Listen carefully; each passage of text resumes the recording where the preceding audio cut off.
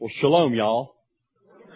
That's a favorite colloquialism of mine. It goes back to a time I went to Houston, Texas about 30 years ago. I found one good thing there, married her, and got her out as quick as I could. And that's my wife, Carol, over there that I met in Houston. Well, one of those nights we were romancing in Houston. It was one of those typical Houston romantic nights, pouring down rain. We're standing under an umbrella. And she looked at me with stars in her eyes, and she said, "I'll go anywhere with you as long as they talk y'all." Well, at that point, Carol had lived pretty much everywhere. She was born in Dallas, went to school in Austin, had lived in Midland, lived out in East Texas, was living in Houston. She'd never been outside the state of Texas, but why would you want to be, Until we married, and a few years after that, I moved her a little bit east of Texas, and we lived on Mount Carmel in Israel for 4 years. And so when you came into our beautiful home overlooking the Mediterranean Sea on Mount Carmel, one of the first things that people noticed was a plaque on the wall that said, "Shalom, y'all." So my plan tonight is to take you through a few highlights of the Torah. Now, the Torah is the first 5 books of the Bible. And the Torah has had a bad rap because most of you grew up in church where you were told Torah means law. And then you were told, we're not under the law, we're under grace.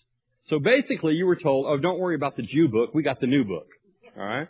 Well, but that's a horrible teaching because it's a bad translation. The word Torah doesn't mean law. The word Torah means instruction. It's God's instruction that He gave lovingly to a people that He wanted to set apart for Himself and that He wanted to bless and love and prosper. Y'all know anybody that wants God to bless them and love them and prosper? Most of y'all, probably, right? Well, here's the good news. He gave this Torah to a people He calls Israel. All right? The good news is that those of you who were not born into this family, I assume, since you're here on a Wednesday night, you've been grafted into it. All right? Now, Moshe Dayan once said, anybody who's willing to live in this country should be allowed to live in this country. All right? Anybody who's willing to be connected with Israel should be welcome. All right? Here's an amazing thing. According to Jewish law, my wife and I have 5 children. And according to Jewish law, we could disinherit all 5 of them. But if we adopted a child, it's outside our purview. We could not disinherit an adopted child. So you see, in a sense, those of you who are adopted into the family have it better than those of us who are born into the family. All right? And so what that tells me is that the Torah is God's loving instruction for His people, for all His people. So just as much as you're as much a part of Israel as I am, and my last name is Cohen, all right? Cohen is a Hebrew word, Kohen, it means priest. It means I'm a descendant of Aaron. You can't get any more Jewish than Cohen, all right? But you being grafted in, you by choosing to be connected to this people called Israel, you're as much a part of Israel as I am, and the Torah is as much for you as it is for me. Now, I'll let y'all chew on that a little bit. I got to tell you, when we came in, we were told there's an awful lot of activity going on here tonight. And that's a very good thing. Our congregation, our synagogue, meets in a Baptist church in Bedford. And that church is very much like this one. There's always stuff going on, all right? Now, the Hebrew word for synagogue, all right, first of all, let me back up. Synagogue, synagogue, is a word that means congregation, all right? It means a gathering of people. Y'all know what a church is? Remember when we grew up? They told us this lie. They said, here's the church, here's the steeple, open it up and see the people. That's a lie. This is the church. This is just a building. All right? The church is the people. The congregation is the church. The congregation is the synagogue. All right? And it means the same thing. So synagogue, church, same thing. It means the people who gather together. The Hebrew word for a synagogue is Beit Knesset. It means the house of meeting. It's the building where the people meet. All right? And the Beit Knesset in ancient times wasn't just where the congregation met to worship. It was where everything went on. It was the community center, if you will. So it's good that you've got things going on here besides just what's happening in this room. That's in keeping with ancient style. All right.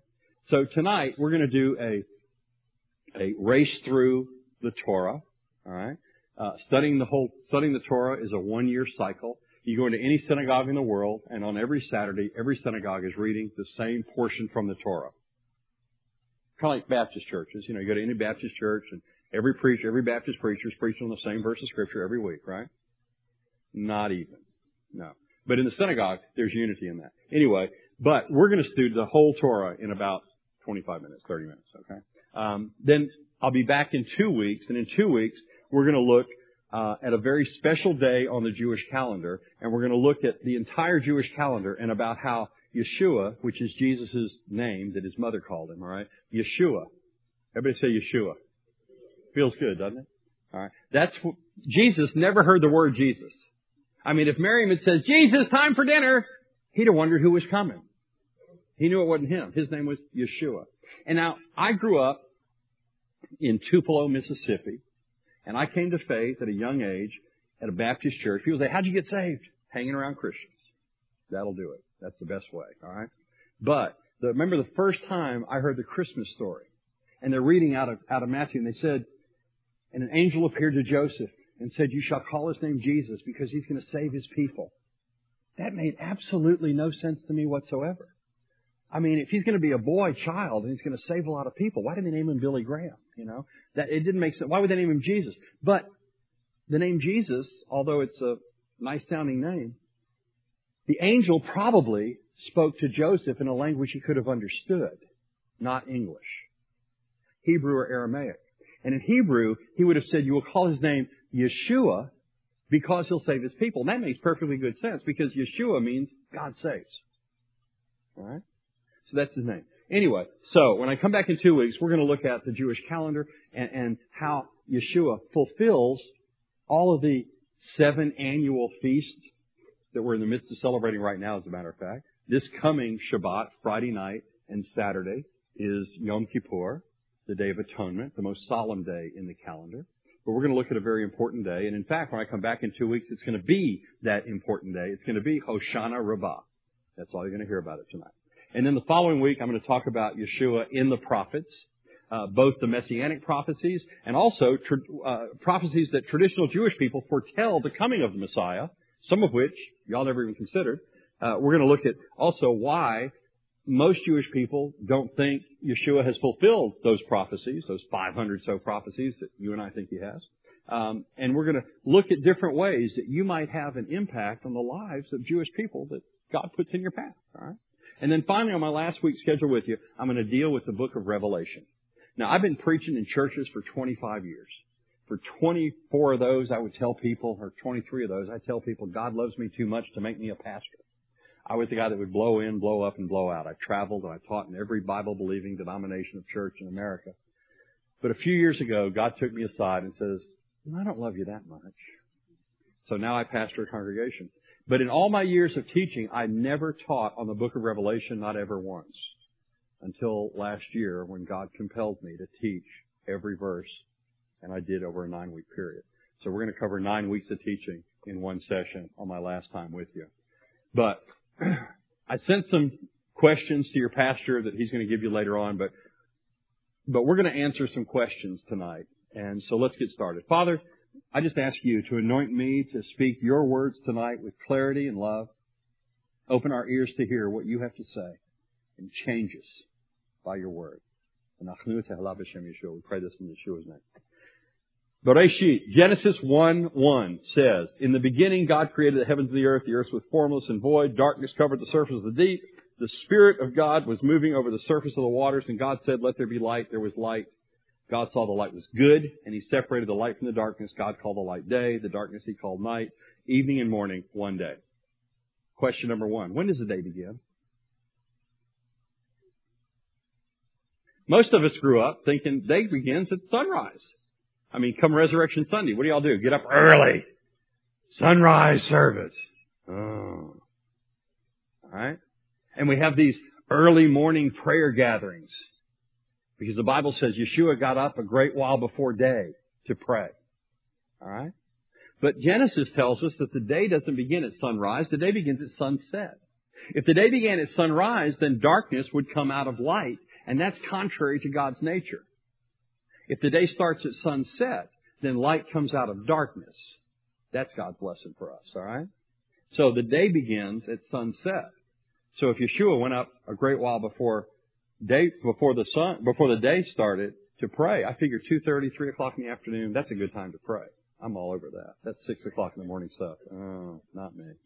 Anyway. All right. Then in Genesis 1, starting in verse 6, he talks about, he says, let there be an expanse in the midst of the waters and separate the waters. And so he created the expanse he called heaven. There was evening and morning a second day. And then starting in verse 9 through 13, he said, let the waters below the earth be gathered into a place, and let dry land appeared. And God called the dry land earth, and He called the waters seas, and God saw it was good. And then God says, let the earth sprout vegetation and plants, and God saw it was good. There was evening and morning a third day. All right, God created the first day, said it was good. Then He created the second day, and then He created the third day, and He said two things were good in the third day. Well, what's the first day of the week? Sunday. All right? So Sunday, God saw it was good. Tuesday, God found two things that were good. And then the rest of the week, every day, He noticed that something was good. Did you notice that even God didn't find anything at all good with Monday? We should learn that lesson. Anyway. But all of creation happened just by God speaking, and things were created. He was speaking evidently to Himself because there's no other person involved until verse 26. It's not until verse 26 that we see, then God said, let us make man in our image, according to our likeness. God created man in conversation. First thing He ever created in conversation was us. All right? That's very important. The rabbis tell us that before the earth was formed, three things existed. God Himself, Hashem, God Himself, all right? The Torah and the Messiah. Now that's Orthodox theology. Three things existed. God, the Torah, and the Messiah. Who was God talking to? I believe the rabbis are right. I believe He was talking to the Messiah. And that point is validated in the Brit Hadashah, in the New Covenant, in John chapter 1. In John chapter 1 it says, in the beginning was the Word, and the Word was with God, and the Word was God. And in verse 14 it says, the Word became flesh and dwelt among us. All right? Now, so, interesting point that John had access to that you probably... Anybody here ever heard of Targums? Targums were ancient Aramaic translations of Scripture. Because the lingua franca, the walk-around language of the day, was mostly Aramaic among the Jewish people in those days. And so John would have been well-versed in the Targums. Now, the Aramaic Targums had some interesting aspects to it. One of them, look, God is not like us. Y'all know that? God is not like us. He's holy and we're not. God is untouchable by man. And so the Aramaic writers of the Targums, they created a word for the word, and that word is mamre.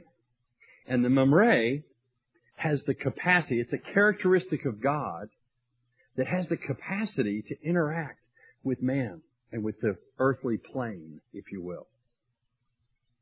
John would have been well familiar with that. That would have been his walk around. Like I've got 4 translations of the Bible on my Android, all right? John's Android translation would have been the Targums, all right? His walk around, carry it to church Bible would have been the Targums, the Aramaic translation. The Hebrew was used, for prayer and in the synagogue, and it would have been used to read the Torah, but nothing else. Everything else would have been in the Aramaic. And so he was well familiar with this concept. And so in John 1, when he says, in the beginning was the Word, and the Word was with God, and the Word was God Himself. And that Word, that mamre, that aspect of God that could touch man, became flesh and dwelt among us, tabernacled with us, if you will. All right?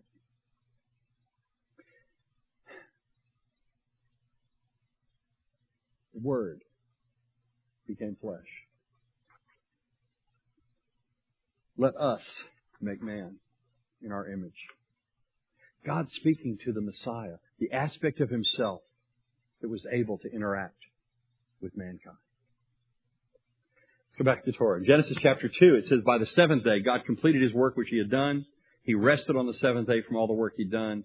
God blessed the seventh day. He sanctified it because in it He rested from all His work which God had created and made. Finally, God established the Sabbath. Y'all know when the Sabbath is? Saturday. Now look, a lot of Messianic leaders and teachers come into churches and blast you guys for worshiping on the wrong day, for calling Him by the wrong name, for celebrating His birthday in the wrong month, Let me tell you my view, all right? I figure that if indeed Yeshua is the Word who became flesh, if He is God indeed, that He's smart enough to know in the course of the last 2,000 years, when you pray in Jesus' name, who you're talking about. He knows you're talking about Yeshua, all right? He knows that. And I believe what the Bible says is true. He was resurrected on the first day of the week. What's the first day of the week? Sunday. If His resurrection doesn't give us good enough reason to come together and worship Him, then folks, we ought to stay home Saturday and Sunday and watch football. What a drag, all right? As far as celebrating His birthday, y'all know that there is no way in the world that Jesus was born on December 25th. Y'all know that? Am I shaking up anybody yet? Am I okay, Pastor? You're not going to throw me out yet? Okay. All right. Let me tell you, the first time Carol and I went to Israel, we took a group, and the group stayed 10 days, and she and I stayed a month, and we spent Christmas in Jerusalem. Well, on December 25th, we overlooked the Shepherd's Fields. The Shepherd's Fields, it's a steep hill between Jerusalem and Bethlehem, and it's covered in ice. And if the shepherds were abiding in their field that night, they'd have been sliding down the hill. All right? But when was Jesus born? Well, He came to tabernacle with us. He was born in a hut called a manger in Greek, all right? But in Hebrew, a hut for an animal in Greek is a manger. A hut for an animal in Hebrew is a sukkah, a booth, all right? You know when you dwell in booths? You know when you got booths built? Next Wednesday, a week from tonight, the reason I'm not going to be here is it's Erev Sukkot. It's the first night of Sukkot. It's the time we dwell in booths. It's highly likely, all right, that Yeshua was born sometime around this time of the year, all right? And I've got a whole teaching on it. You can go to my website. You can find it and read it, and it's in depth, all right? And it's called A Way in a Sukkah, all right? You can go to my website. My cards are up here, and you can find A Way in a Sukkah. It's clever, but it's got a lot of detail about it, and it takes about 3 one-hour messages to teach it. So go on my website and read it. But anyway, yeah, it's on my card, and there's a stack of them right here. But I'll tell you this. My birthday is November 13th. I'll make a note of that. But if you want to throw me a party in January or February, I'll come. What I'm excited about every Christmas, every year at the end of December, I teach a message to my synagogue. I tell my synagogue, don't go cut down your mother's Christmas tree. I teach my people, and I do a message, and I send it out to everybody every single year. Look, I'm glad that the world is celebrating that Yeshua came as a real person and dwelt on the earth. He did, all right? And getting the right date is not what's important. When we go to Israel, and how many of y'all been to Israel? The rest of you repent, all right? The most important thing that I brought up here are brochures about our next trip to Israel. How many of y'all love this church? I don't care if you like the pastor. You love the church. More hands went up, all right? Let me tell you, the best thing you can do, not for your pastor, the best thing you can do for your church, for yourself, is get your pastor and his wife to Israel. It will change him and her. It will change this church. I've taken over 500 people to Israel. I've taken over 80 pastors, and every one of those pastors that lined up here today would tell you their church changed when they came back. So make that happen. Anyway. All right. But I don't know where I started. Sabbath, God established at the creation of the world. Christians worship on Sunday. Muslims worship on Friday. By the way, this book on 30 days of praying through Ramadan ends at sundown tonight. I hope a lot of you were praying through this book. It's important to pray for Muslims. In Israel, there's a great revival going on among Jewish people. In Israel, there's a huge revival going on among Muslims. Huge. Now, Jewish people are hearing the word and coming to faith. Muslims are seeing visions. They're having dreams and visions and seeing Yeshua in their bedrooms and coming to faith. When Orthodox Jewish people come to faith in Yeshua, their family treats them like they're dead. When Muslims come to faith in Yeshua, their family kills them. But yet they're still coming. All right? So, Christians worship on Sunday, Jewish people on Saturday, Muslims on Friday, and Druze, which is an Arab religion that split off from Islam, they worship on Thursday. It's hard to get a full works week in Israel. But anyway. Later in the book of Genesis, we see how the serpent deceived Eve and Eve deceived Adam, and then they hid themselves from God. Does that surprise you? It shouldn't. Sometimes we try to hide from God. But God says, Adam, where are you? Don't you think God knew where Adam was? God wanted Adam to know where Adam was. All right? So he asked. Then later on in chapter 4, we see the account of Cain and Abel. Now in Genesis 4:8, most English translations expand upon this. But basically what it says in the Hebrew is this. Now Cain spoke with Abel his brother. And it came to pass when they were in the field, Cain rose up against his brother Abel and killed him. The Hebrew doesn't tell us what they were speaking about. There was a conversation going on. And when the conversation ended, death entered. And that's a lesson we should all get a hold of, all right? Man was created in conversation. And as long as we can converse with one another, things are going on all right. It's when we stop talking to each other, that's where death rules. All right, in Genesis 7, we read the account of Noah. And we come to the second question. How many of each animal did Noah put in the ark? 2 by 2, right? We've learned that since we were this big, right? But it's not right. No, it's not right. 7 pair of every clean animal and 1 pair of every unclean animal. Now that raises another interesting question. How did Noah know? The ark was filled about 750 years before God gave His Torah to Israel at Mount Sinai and established what animals would be clean and unclean. But what existed before the foundation of the world? God, Torah, and the Messiah. Noah had it in his spirit, what was clean and unclean. So he knew. All right. Then, extra credit question. Why was the rainbow given? Why did God put a rainbow in the sky? Anybody? To remind us that He's not going to destroy the world with water, right? That's not what the Bible says. It's not to remind us. In Genesis 9:14 and 15, it says, it will come about when I bring a cloud over the earth, that the bow will be seen in the cloud, and I will remember my covenant. It's a reminder from God to Himself, so that He'll remember His covenant. That's what the Word says. It's not to remind us that He won't. It's to remind Him. In case one day He just gets ticked off with us and says, that's it. Floods are coming again. Nope. Okay. All right, here's another one we get confused with. In Genesis chapter 12, the Lord said to Abraham, go forth from your country, from your relatives, and from your father's house to the land that I will show you. Now get this. Abraham's father had just died. And God tells him, hey, go to a land that I will show you.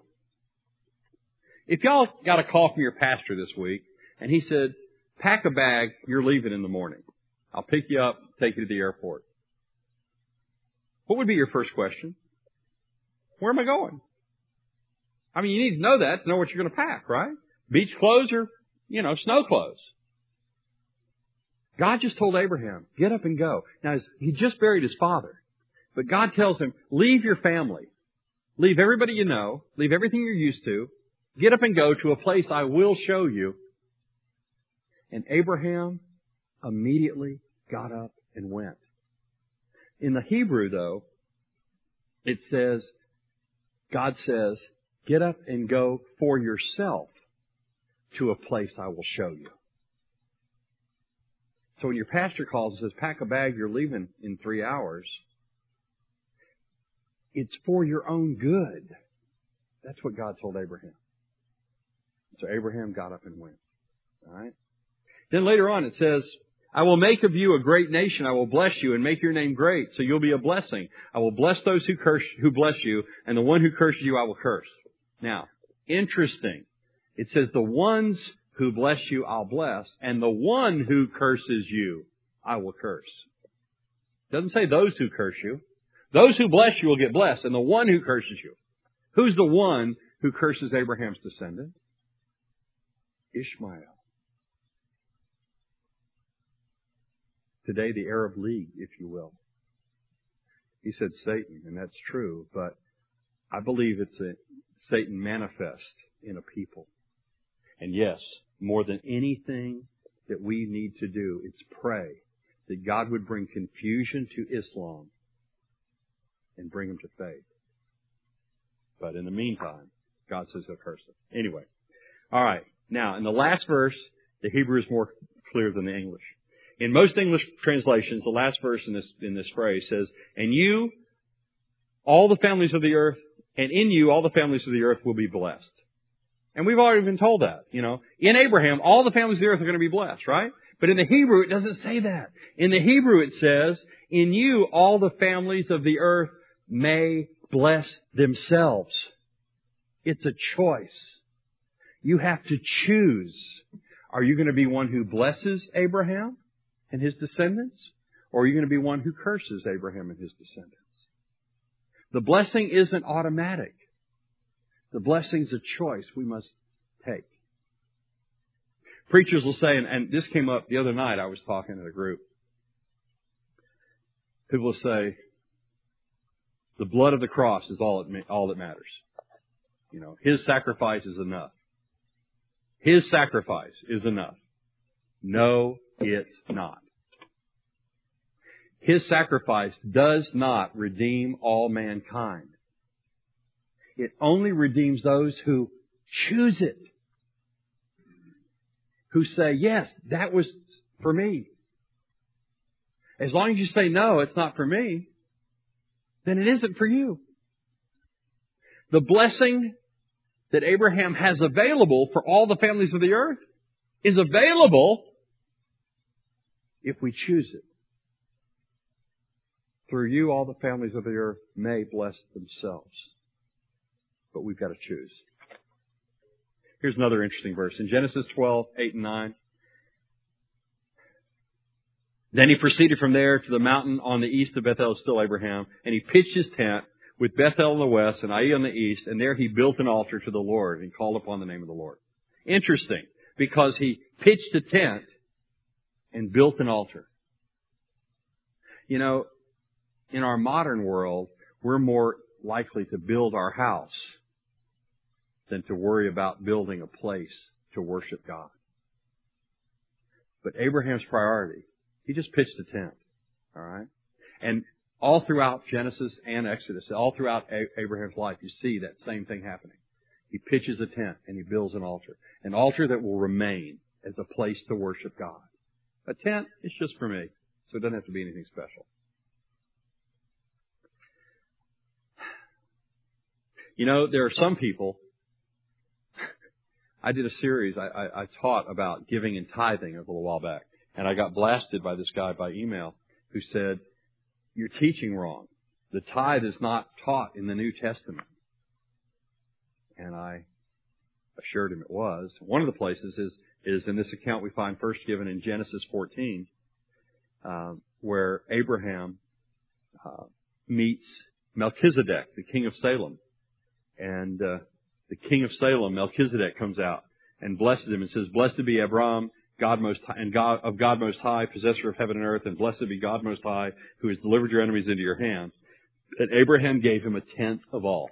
Now, this account that is from Genesis is reiterated in Hebrews chapter 7. All right? But there's a little issue here. To whom did Abraham give his tithe? This guy named Melchizedek. Why would he? Well, Melchizedek, there was no man ever named Melchizedek. It's a made-up word. It was a word that was made up when the Hebrew Torah was translated into the Latin Septuagint. The first time that the Hebrew Torah was ever translated into a foreign language, it was translated by 70 rabbis into Latin, called the Septuagint, which means of the 70. And they took two Hebrew words, Melech, which means king, and Zadik, which means righteousness, and made Melchizedek. Kind of like Armageddon. Anybody know where Armageddon is? There's no such place. Har Megiddo, the Mount of Megiddo.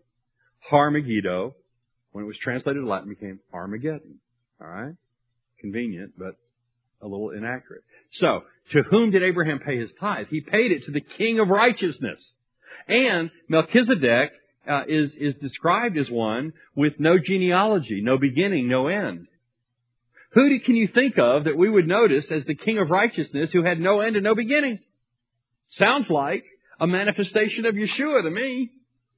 And if the Messiah existed from the beginning before the creation of the world, He shows up from time to time. We're going to see Him a few more times tonight.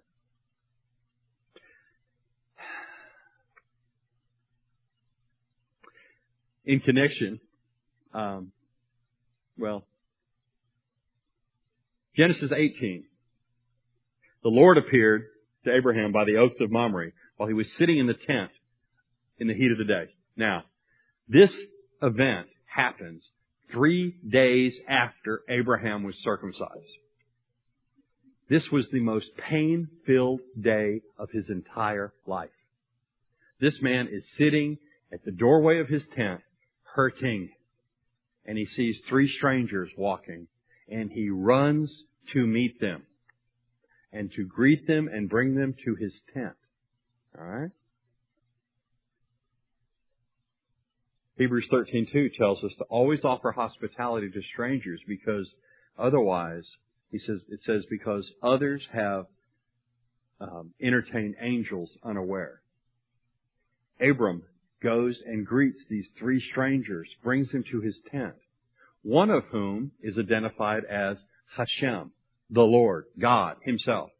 The other 2 were the angels that went down to Sodom the next day. All right? Now, an interesting little aside. Orthodox Jewish people can't even say the word cheeseburger. All right? They don't eat meat and dairy together. I've got Orthodox friends in Jerusalem. They can't even say cheeseburger. But Abraham served curd, which is cheese, while he had a calf cooked, which he served. And in fact, in the Hebrew text, later in Genesis 18, it says he served them cheese and butter and the calf. I figure that, if Abraham can serve meat and dairy to 2 angels and God Himself, I can have a cheeseburger. Okay. Anyway, so God appeared to Abraham in the form of a stranger, in the form of a man. All right?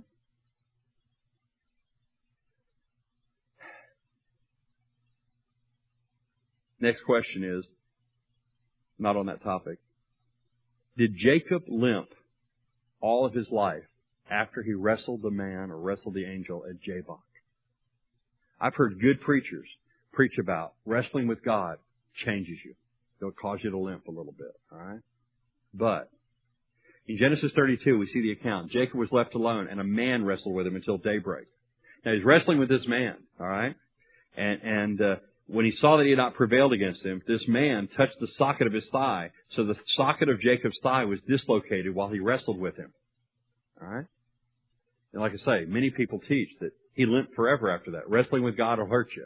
But in Genesis 33, verse 18, most English translations, turn there if you got yours, and it says, now Jacob came safely to the city of Shechem, which is in the land of Canaan. But that's not what the Hebrew says. The Hebrew says Jacob came shalem to the city of Shechem. Shalem is a Hebrew word, and shalem means perfect. It means complete, whole, without blemish. What it means is, when you get to the place God's prepared for you, you get there in perfect order. He made him perfect, all right? Now, I've been having this ongoing conversation with this Orthodox Jewish friend of mine who lives in Jerusalem about the Messiah. And he doesn't quite believe that Yeshua is the Messiah, and obviously I do. But my question to him is, look, if God can reveal Himself to Abraham as a stranger, if God can reveal Himself to Jacob as a man who wrestled with him all night, how come God couldn't reveal Himself to a whole generation of people as the son of a carpenter from Nazareth? To which so far, My friend Moshe has no answer. But it's an interesting question. Another interesting question. What was the sin that kept Moses out of the promised land? All right. Numbers chapter 20, verse 7. The Lord spoke to Moses saying, take the rod, and you and your brother Aaron assemble the congregation, speak to the rock before their eyes that it may yield its water. Thus, you shall thus bring forth water for them out of the rock, and let the congregation there be strength. So Moses took the rod from before the Lord, just as he had commanded him. Moses and Aaron gathered the people, and he said to them, listen now, you rebels, shall we bring forth water for you out of this rock? And Moses lifted up his hand, he struck the rock twice with his rod, and water came forth abundantly. What was Moses' sin? He struck the rock? That's what I've always been told. I've heard preachers say, he struck the rock and Jesus is the rock. You can't strike Jesus and get away with it. You can't strike Jesus and go to the promised land. Phooey. Moses had been striking that rock for 38 years at God's command. All right? Moses' sin was not striking the rock. Moses' sin was an attitude. Moses said, must we bring water forth from this rock? See, up until this time, Moses just struck the rock and water came forth. And everybody knew God did it. But this time, Moses wanted to take some credit. You can't take credit away from God, folks. That'll keep you out of the promise. All right? All right. What is the commandment with a promise? Y'all teach your kids that, don't you? Honor your mother and your father that your days may be long in the earth. When I'm teaching kids, I tell them, now look, when we were raising our kids, I told them, look, this has two implications. The first is easy. If you don't honor your mother and your father, you're going to die young. But another one is, hey, if you don't honor your mother and your father, your days are going to be short. You're going to bed at 6:30. We're going to shorten your days. All right. But honoring your mother and your father is literally the hardest commandment of all to obey. Because it doesn't say honor your mother and your father while you're a little kid. All right? It says honor them forever. And some of y'all are old enough to have parents that are old enough that sometimes they're just not right. But you still got to honor them. Don't go there. You still got to honor them, all right? So that your days may be long in the earth. I mean, maybe they're not in a position to make you go to bed at 6:30, but the promise of God is it'll prolong your days, all right? Now, that's the one everybody knows. But that's the hardest commandment to follow. What's the easiest commandment to follow? Anybody got any guesses? The easiest of all the commandments. Now, let me just tell you that the 10 Commandments, that's just a little bit of God's commandments. The rabbis have figured out there's 613 commandments in the Torah. All right? Now, we can't do them all now. Some of them can only be done in Israel. Some of them can only be done when there's a temple. Some of them are only done by men. Some only done by women. Some only done by priests. There's only about 279 of them that y'all can do. What's the easiest commandment in the Torah to do? You're going to like this one. Deuteronomy 22 starts in verse 6. If you happen to come upon a bird's nest along the way, in any tree or on the ground with young ones or eggs, and the mother sitting on the young or on the eggs, you shall not take the mother with the young. Certainly let the mother go, but the young you can take for yourself, in order that it may be well with you, and that you may prolong your days. It has the same promise that the hardest commandment has. Now, the rabbis teach us that if the hardest commandment carries this promise, and the easiest commandment carries the same promise, that every commandment of God carries the promise that obedience will prolong your days. God says of His Torah that if you will know it, honor it, and do it, God says that I will love you, bless you, and prosper you. The Torah is a good thing. It's not burdensome as some would think. Torah is life. I am a Torah observant, Messianic Jewish rabbi. All right? I'm Torah observant. That means I live according to God's Torah as best as I possibly can. Now guess what? I mess up. That's what grace is for. Grace is God's generous lenience, if you will. He doesn't strike me dead when I mess up. All right? But as best I can, I follow His Torah. I wear fringes on the four corners of my garment. All right? This is not an easy thing to do. They look kind of silly, you know. People ask me questions about them, but that's a good thing. You see, I'm a Messianic Jew. Now, what that means basically to most of y'all in the room is I'm a Jewish Christian. All right? But to a lot of people, I'm too Jewish for a lot of Christians, and I'm too Christian for a lot of Jews. I'm kind of on the fringe, if you would. But that's a good thing. You see, God tells us in Scripture that we're to wear fringes on the corners of our garments to remind us of His commandments. That's my job. I'm to be the fringe that reminds you of His commandments. Now, when you see these fringes, right away you think about the commandments of God, right? Well, not unless you speak Hebrew. You see, the Hebrew word for fringes is tzitzi. And in Hebrew, we don't use numbers. Letters are also numbers. And if letters are numbers, then every word has a numeric value. All right? The numeric value of tzitzi is 600. There's 8 strings and 5 sets of knots. 8 plus 5 is 13, plus 600. 613, that's how many commandments there are. Okay? So this is how I remind you of His commandments. I wear a cover on my head when I pray. And Christians say, oh, if you cover your head, it brings a curse, it brings a disgrace. Well, if you read that Scripture, first of all, it was Paul writing to the Corinthian church. Now, in the time of Paul's writing, they'd never seen anything like this before. This happens after. This was not part of the dress, all right? What Paul was writing about, Corinth in those days made Las Vegas look like Disney World. It was a sin-filled city. Homosexuality. Men were dressing like women, women dressing like men. And if you read the law from Deuteronomy that says a man shall not dress as a woman, for to do so brings an abomination, that's exactly the phrase that Paul uses. A man should not cover his head, for to do so brings an abomination. He was talking about men who drape their heads like women drape their heads. All right? He wasn't talking about this. This is a symbol of servanthood. All right? Servants wore them. Jewish men started wearing them to demonstrate that we're servants to God. I'm free to right here. And from here up, it's all Him. I tell people laughingly that, you know, God has us wear these so He can find us and put His thumb on our heads and put us down when He needs to. You know, He can put us back in our place. What time are we supposed to be finished here? Oh, good. We've still got a few minutes. I wear a necklace that people ask me about.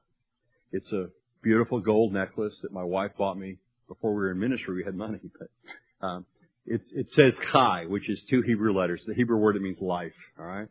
But on this beautiful gold necklace, I've got a cheap piece of steel. It's a hex nut. Carol and I were in Jerusalem one Saturday night in May of 2001. In Jerusalem is where most of the Orthodox people in Israel live, either in Jerusalem or over in the neighborhood north of Tel Aviv.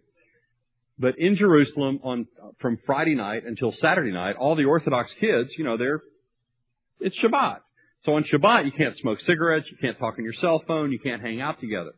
But Saturday night, as soon as it turns dark, used to be all the Orthodox kids would congregate at a place in the new city called Ben Yehuda Street. Now, Ben Yehuda Street is an open-air shopping area. It's got stores and clubs and restaurants, and that's where the Orthodox kids would hang out. I mean, I used to take groups there just to look at them. It looks like Mardi Gras in black and white. You know, they're all dressed in black and white. They're all crammed up next to each other. They're all smoking a cigarette, got another one behind their ear, talking on one cell phone, another one on their belt. You know, they're very intense. Well, on one of these Saturday nights, 2 Muslim terrorists blew themselves up and killed 21 kids from 12 to 20 years old that night. We heard sirens go off. I turned on the TV to see what was going on, and sure enough, they told us about it. The next day, I went downtown because I've got friends that own stores right there. One of my friends, all the windows had been blown out of his store. It happened right in front of his store. And he had double hands filled with shrapnel. 17 of the 20 kids, they weren't killed by the blast. They were killed by shrapnel. So I took this piece of steel out of his hand and I put it on my necklace to remind me that death is that close to life. We need to always be focusing on what God wants us to do, akshav, right now. Don't put it off for later. There may not be a later. All right? There may not be a later. I brought some stuff. I brought some free stuff, cards and trip brochures, and some not-so-free stuff.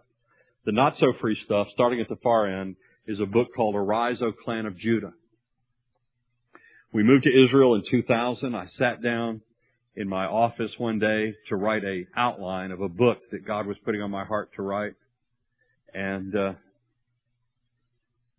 I sat there for 21 hours and wrote the book.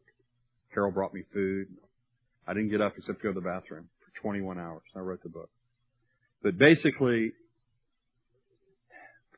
in Zechariah chapter 12, God says that all the nations of the world are going to gather against Jerusalem, and that the clan of Judah is going to intervene and rescue them. And I thought, Lord, that doesn't sound like you. I mean, Lord, when 2.5 tribes wanted to stay outside the land, you made them go in and make sure everybody was okay before they could even separate. It's not like you to exalt one tribe over the other. Who are you talking about here? And I thought about it, and I dreamed about it, I prayed about it, and the Lord showed me. He said, look, the spies that went into the land, from Ephraim went Joshua, the son of Nun, and from Judah went Caleb. And Caleb is described as the son of Jephunneh, the Kenizzite. Who are the Kenizzites? They're not one of the 12 tribes. No, actually, the Kenizzites lived in the land before God gave it to Abraham. So the Kenizzites were part of the people that had been captured by the Egyptians that were enslaved in Egypt.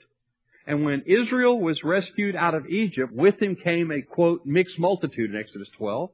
And that mixed multitude was folks just like you, Gentiles, that had seen the miracles of God through these plagues and said, hey, I'm going with you. And they went. So Caleb and his father Jephunneh probably were among those people who left Egypt and were wandering. Caleb wasn't Jewish at all. Caleb was a Gentile who had chosen to be a part of the people of Israel, like you. He was, if you will, Romans 12. He was grafted in, Romans 11. All right? He was grafted in like you have been. And so that clan of Judah that I think God talks about in Zechariah 12 isn't one of the 12 tribes. It's those of you who have chosen to become part of the people of Israel. And you are counted among the people of Israel, B'dam Yeshua, by the blood of Yeshua. You're grafted in the place of Yeshua, who happens to be the Lion of the tribe of Judah. So you are the tribe of Judah. And this is a book that explains how you are going to have a part in seeing Romans 11:26 come to pass, or 24, all Israel shall be saved. That's about you. It's written by a guy named Moshe Cohen. That's my Hebrew name. This is a book called the Christian Haggadah. Haggadah is the order of service for Passover. I've led more Passover services for Christians than probably any man alive. Well over 400, close to 500 by now. I've been doing it for 25 years. I do a lot of them every year. Anyway, so this is how you can celebrate the Lord's Passover. You know, when Jesus said, as often as you do this, remember me, He wasn't talking about a little cracker and a piece of sip of grape juice. He was talking about Passover, the whole Passover Seder. Every bit of it shows you more of Him. We'll talk about that in a few weeks. Anyway, that's what this is about. Then next to that is some anointing oil. In Numbers chapter 30, verse 22, it says, moreover, the Lord talked to Moses and told him to blend this anointing oil. Well, the word moreover in Hebrew, it means over and over. Well, while we were living in Israel, somebody asked me to find him somebody who would blend anointing oil made according to the only recipe in the Bible from Exodus chapter 30. So I looked around, tried to find somebody who would make it. Everybody said the same thing. No way. Because it says later in the verse, in the chapter, it says, anyone who makes any like it and puts it on a layman shall be cut off from his people. Cut off from his people, that means you'll die.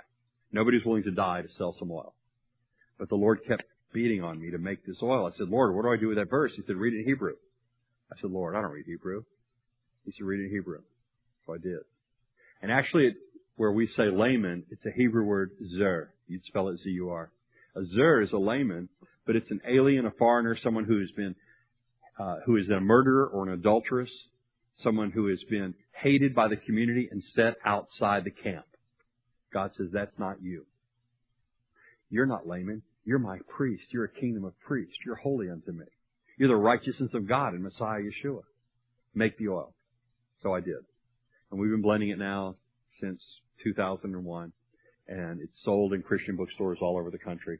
Anyway, I've got a little bit of it there. Then next to that are some fabulous prints that I did not paint. They're lithographed. They're prints that an artist friend of mine who lives up in McKinney does. And he wanted to bless our ministry. So he made me a deal on these. So I'm able to offer you these prints for less money than he sells them for on his own website. All right. And they're pictures of Israel. They're fabulous pictures of Israel. They're just lithographs. Now, standing up over here is a signed, numbered giclée, which is on museum quality, all cotton canvas. It's got more color than your eye can see. It's a signed and numbered limited edition artist-proof print. It's a collectible item. And that's available too. And any of the smaller lithographs are also available in that format. For less money, you can buy them from him. Anyway, if y'all have any questions, now would be a good time to ask me. Oh, come on. Somebody. Did y'all sleep through the whole thing? Everybody slept? Okay. Father, thank you for this time you've given us, for the opportunity that we've had to share your word. I just pray that whatever I've added to your message would fall to the ground like a stone and be blown away like dust, but that your word would be engraved on the hearts of your people. Lord God, that you would accomplish your will in and through us. B'Shem Yeshua, amen.